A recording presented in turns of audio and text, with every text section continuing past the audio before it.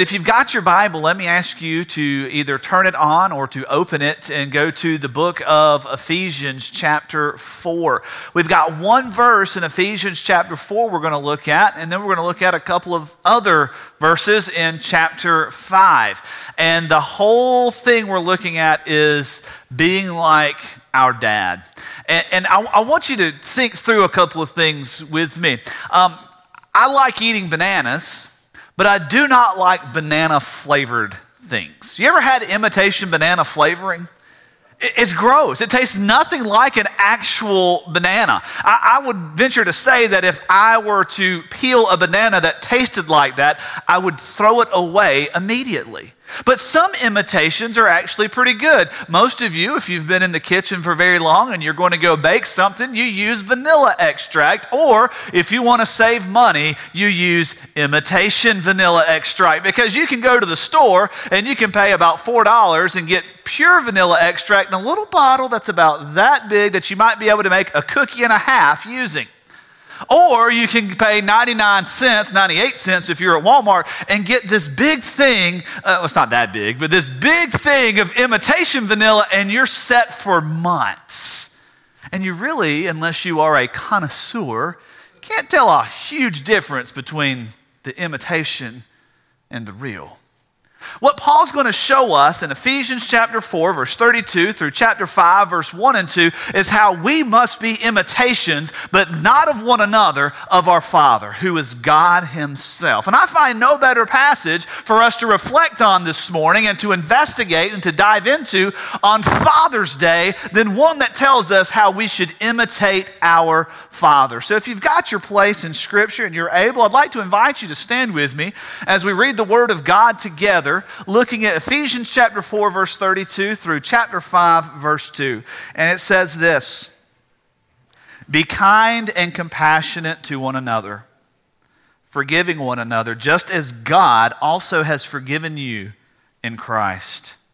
Therefore, be imitators of God as dearly loved children, and walk in love as Christ also loved us and gave himself for us, a sacrificial and fragrant offering to God."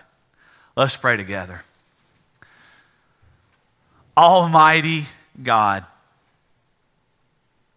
the Holy Father, the Creator, the Sustainer, the Majesty on high, who saw fit to adopt us as his children, we come to you. We celebrate fathers, for you are our true Father. We celebrate what it means to be a father because our Heavenly Father has loved us with an unstoppable, never-ending, unearnable, unbuyable love. From now, from the beginning of time, till time is no more. Help us to be like you. Help us to follow you. Show us your way, God, and we ask this in the name of Christ. Amen. You may be seated. I am convinced that the entire life that you and I are to live in Christ is summed up in these 3 verses.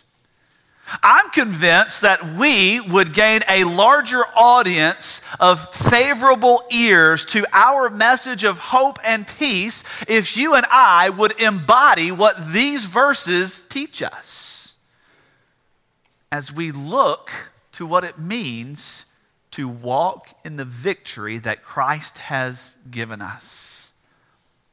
Now, por mis amigos, mis hermanos, en Jesucristo, lo siento para no translación en español para el día. Pero I will try. Can only do so much. What I just told them is, I'm sorry I don't have the Spanish translation, but I'm going to try. I've got some notes written down so you can tell me later if they're wrong, okay?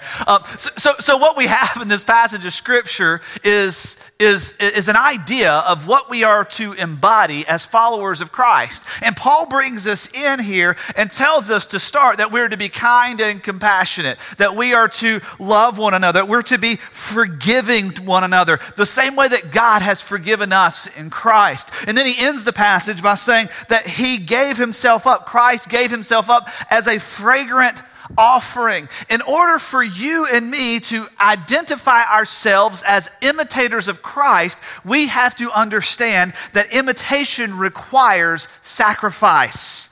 La imitación requiere sacrificio. There is sacrifice that is required by our identity in him, but it's not necessarily our sacrifice to start. You and I would not have the ability to imitate God had it not been for what Christ Jesus did for us. Now, some of you that know a whole lot more about baking and cooking and all these great things than I do, know that there's a sacrifice of taste to use an imitation flavor versus the real flavor. And when we identify ourselves as followers of Christ in order to imitate God, we've got to be willing to self-sacrifice on some key areas. Look at what he says in verse 432. He says, be kind and compassionate. There's a big mind blower for a lot of us. The kindness and the compassionate heart with which God has dealt with us according to his love, his desire, his decision, his predetermined plan to adopt us as his children. All the parents in the room know how much restraint you have to hold at some points in order to not knock your child's head off when they do something that is ridiculously embarrassing or disrespectful or just coming to grips with your child's sinfulness. Your kid's going to do something, you're like, there are witnesses. There are witnesses, I got to stop. You know the restraint that it takes. And God looks at us with this compassion that doesn't deal with us according to our sin. See, if he was going to deal with us according to our sin, none of us would be here right now, right? None of us would have made it to our first birthday if he was going to deal with us according to our sin.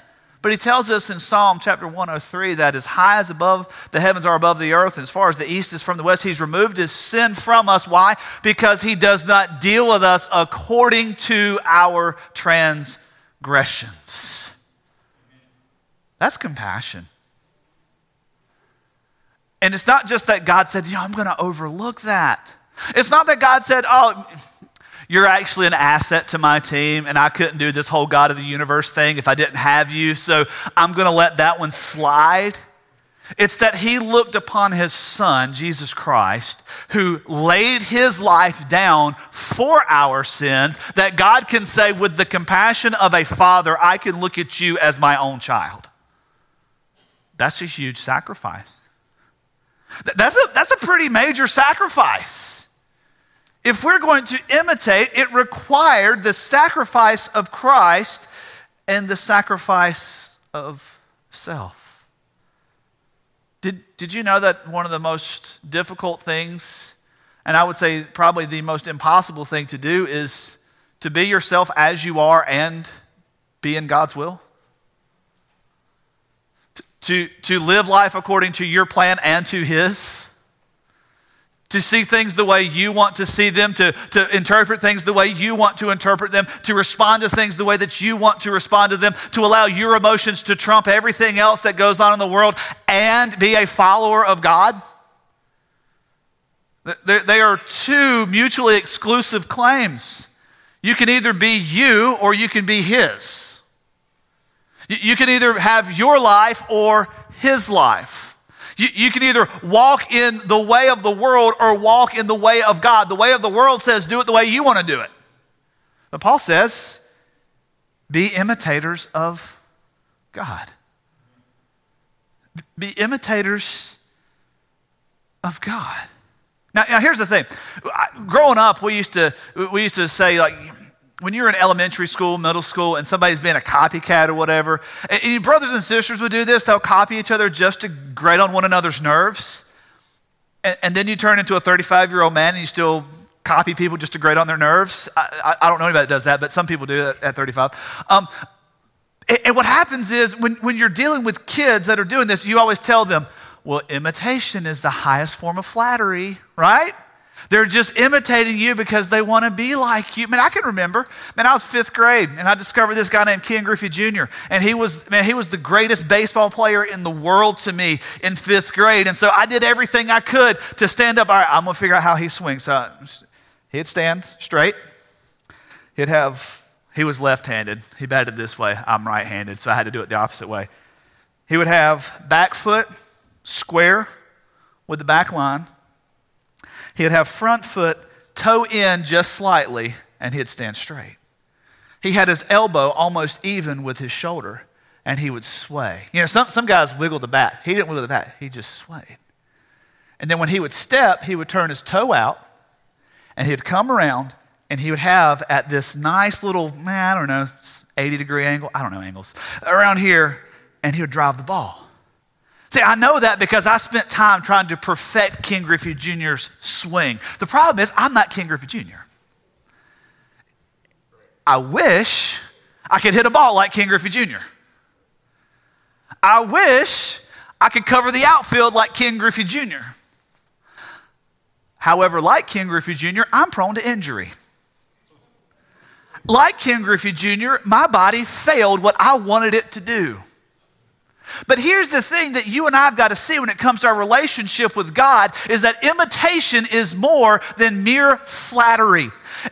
It is more than just the adulation that is required of us trying to flatter someone with our mimic and how we puppet ourselves. And so Paul is going to drive us a little bit deeper into what it means to mimic God, to imitate God, because it's not just, oh yeah, I'm going to be like God, and try to carry this flattering speech that is external only. Imitating God is an act of the heart, it's an act of the will, it's an act of the inner being, and it shows us how our Father truly behaves. Look at what he says.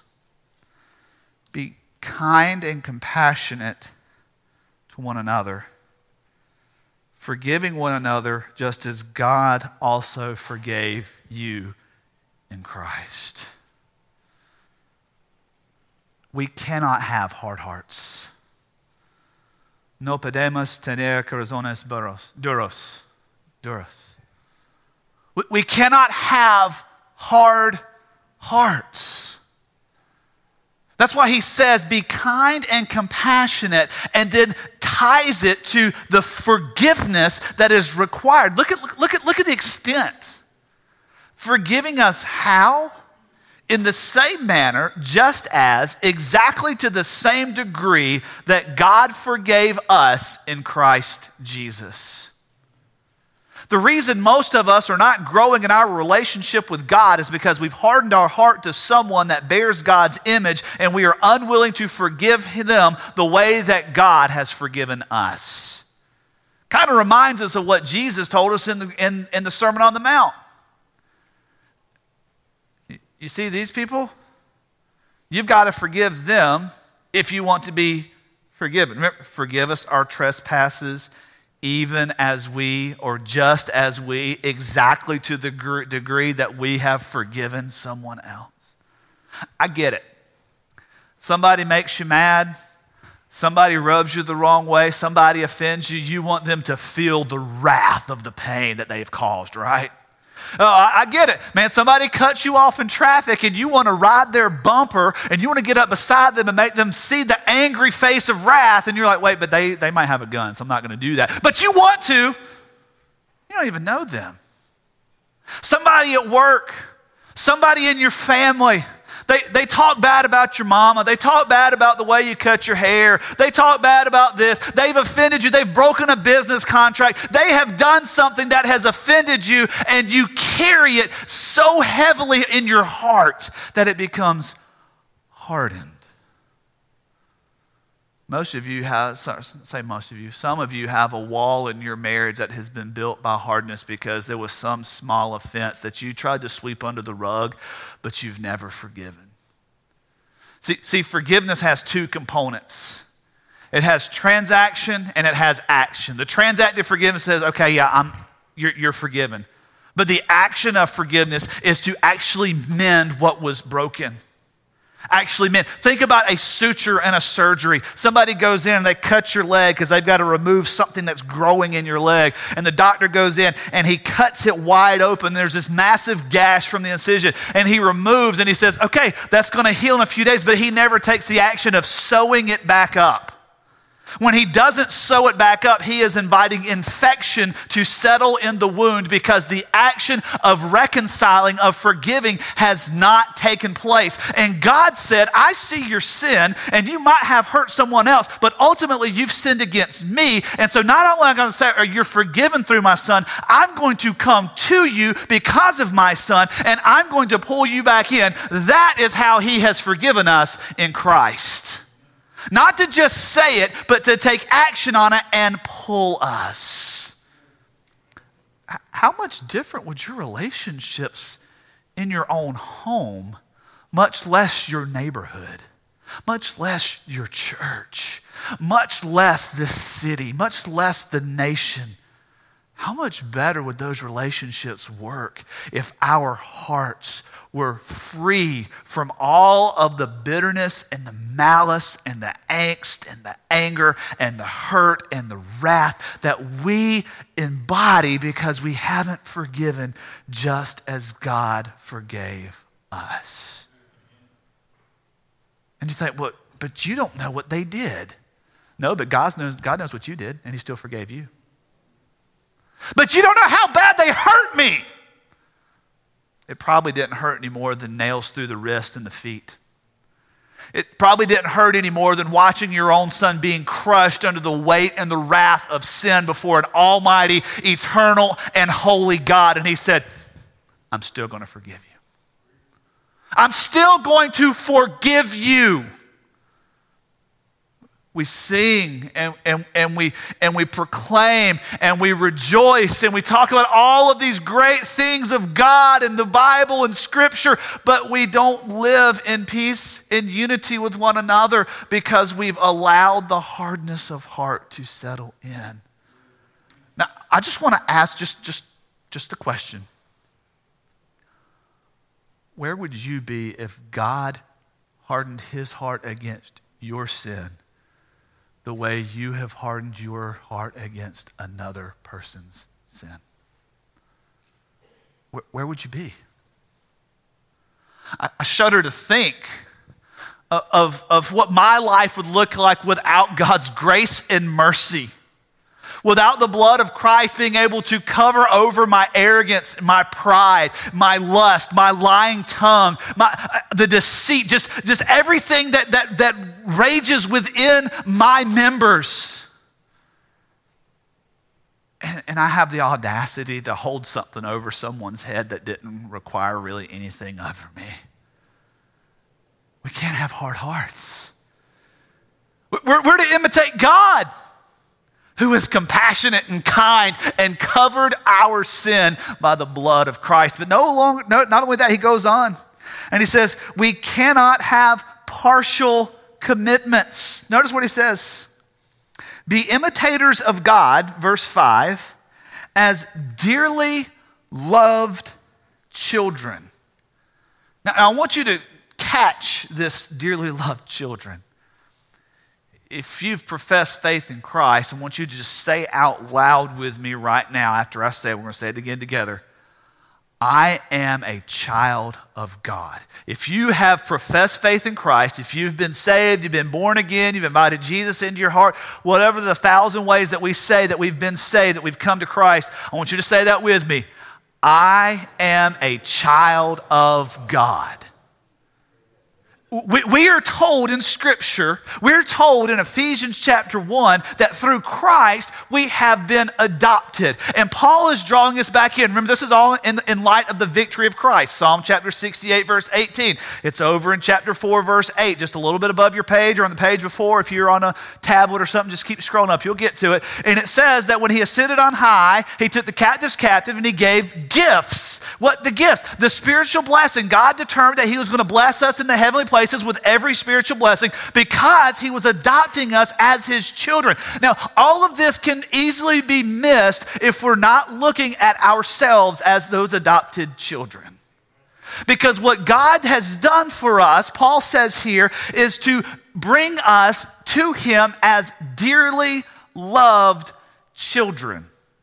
This was not a partial commitment on God's part. He didn't just say, well, yeah, I mean,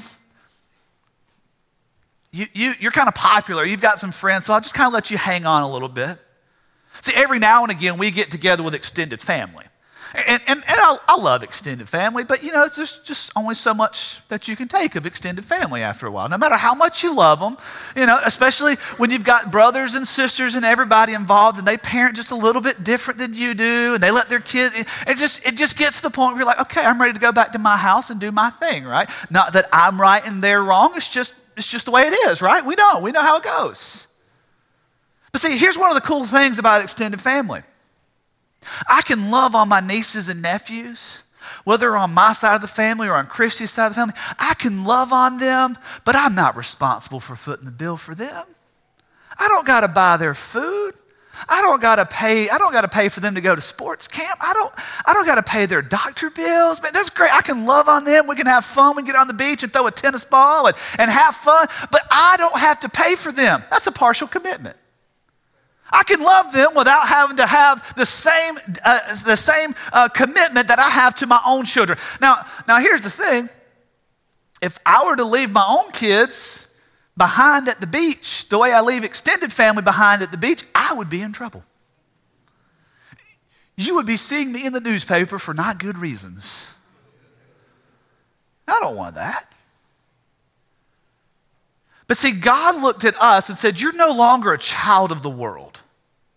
You are no longer an orphan. You are now my child. That means that I'm responsible for you. That means I step in as your intercessor. That means that I am your daddy. That means that I am responsible for who you are and who you become. And you got to live under that guideline. That's not a partial commitment. In other words, what I'm trying to tell you is we can't be partially committed to following God to where it looks good on Sunday but has no bearing for who we are the rest of the time. You're either his child or you're not. You're either in or you're out. You're either committed or you're not. And Paul says here in this passage of scripture, therefore, because of what he's done, because he has forgiven you of every debt you've ever owed to him, the most holy and righteous God, imitate him. Because he loves you as your child. Because he loves you as your child. I tell you, one of the greatest things about being a dad of boys is when they act like they want to be me. Now, I know what that means, and I know that there are a lot of things that they need to not be that are about me, but when they want to dress like dad. One of my favorite bands from high school is a Christian punk rock band. Yes, that does exist. It's called MXPX. And I love, man, just in recent days, I've gotten back into listening to a little MXPX and everything. And Braden's like, is this MXPX? And he gets all excited and he's going at it. And I told Christy just about 2 weeks ago, I said, I am so glad that Braden's learning to love MXPX. She says, it's not that. It's because he wants to be like you. It's because he wants to be like his daddy. It's a commitment that you and I have to make to being like our Father. If we're going to imitate God, if we're going to go through this whole sacrifice, if we're going to see that it's not just a flattering word, it cannot be a partial commitment. I heard one pastor one time say it this way. God wants full custody, not weekend visitation. It cannot be partial. Also, we cannot have false steps. Look at what he says in verse 2. Be imitators of God as dearly loved children and walk in love as Christ also loved us and gave himself for us, a sacrificial and fragrant offering to God. You're asking me right now, okay, what do you mean by false steps? Where are you going with this? Because this is talking about Jesus dying on a cross and laying down his life. Yeah, it is. Why? Because of love. are your steps guarded and guided by a self-sacrificial kind of love? I would actually go on to say that there's not true love unless it's self-sacrificing. Period. This is why we don't stand for abusive relationships in the Church of Jesus Christ.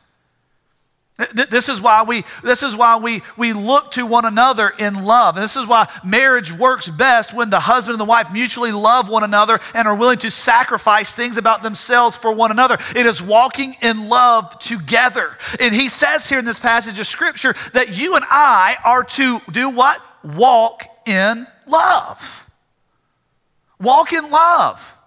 You know how hard that is? To walk, see, we want to walk this way. This is my way. I like walking my way. My way's easy. If you don't like walking my way, just get out of the way and I'm okay, you know? Life would go a whole lot easier if everybody would just agree with me. That's what we say, right? But we're supposed to walk in love. That's a different way to walk. When everything on your Facebook and Twitter and InstaChat and Snapgram and whatever else you're on, when everything in the newspaper and when everything that's in the magazine articles that you read, when everything that's on the radio, when everything that's on the TV says, live for you. We get back to that point where we want people to fit in the box that we've created for them to fit in with no regard to how we are got to fit into their box. But Paul says here, if you're going to imitate God, you've got to walk in love, which means that what you do has got to match what you say about who you are. If we say that we're following God, if we're going beyond this flattering speech of, yes, I love God, how does your life look any different than the world around you? Does it look like a life that says, I'm going to lay it all down? One of the missional words that's used right now among church planners and missionaries is how you leverage your life. And what they mean by that is, how do you use everything that you have to bring someone else closer to Christ? What can you invest about yourself that says, you know what, this is not about me. This is about who God is and what God's called me to do and who God's called me to be. Most of us have leveraged our lives for finances, for health, for food, for possessions, for relationships with no regard to how God has invested in us the blood of Christ Jesus, that we could raise up a generation beyond us for the glory of God in Christ Jesus because we've loved us and not others. And it's hard to love others when we don't share with others. And look around the room. I've asked y'all to do this through the email thing several weeks ago. But look around the room. How many people in this room do you know beyond their name and maybe the street they live on and who their kids are? Kind of hard to love people when you can't really even come up with that kind of information, right? Hey, what drives you? What makes you a better man or a better woman? What struggles do you have? What hurts? I look across a congregation like ours and I see such beautiful diversity. And I want to see in our family the diversity continue to grow and continue to expand. But that comes as I give up some of what it means for me to be a white guy from South Georgia. That I have to love beyond who I am to who God is and who Christ is in each of us. That's walking in love. And it's not easy. And it's not supposed to be. Which is why Paul tells us to imitate God. That's it. Imitate God. Imitate God. Because we cannot do life in Christ our way. We cannot live to the fullness of who He called us to be as His children on our terms. We can only do it through the pattern of love and sacrifice as we reach into the lives of one another, as we reach into the brokenness of our community, as we ask ourselves the operational question, how would this look in the eyes of God? And how can I show someone else the power of the cross through me? imitate God. Now, you can't do it by yourself. You need this group around you, but you need Christ. All of this comes as the blood of Christ, the fragrant and sacrificial offering given for us to cover our sins, to appease the wrath of God, to bring us into a position where God would look at us and say, because you know my son, I know you as my child. And it comes through faith. Have you trusted Christ? Where you sit right now, have you truly trusted Christ and identified yourself as a follower of Him? Or you just got your Jesus shirt on so people will think that you're with the crowd, but you're not? See, a Jesus shirt makes you look good on the outside, but Jesus says, I see what's on the inside. God says, I look at the heart of man. Are you wearing the shirt, or are you in the family? Maybe you're in the family, but man, family identity is a little struggle for you. Just imitate God. Imitate God. Evan, I don't know what that means. Walk in love, seek peace, be forgiving. Imitate God.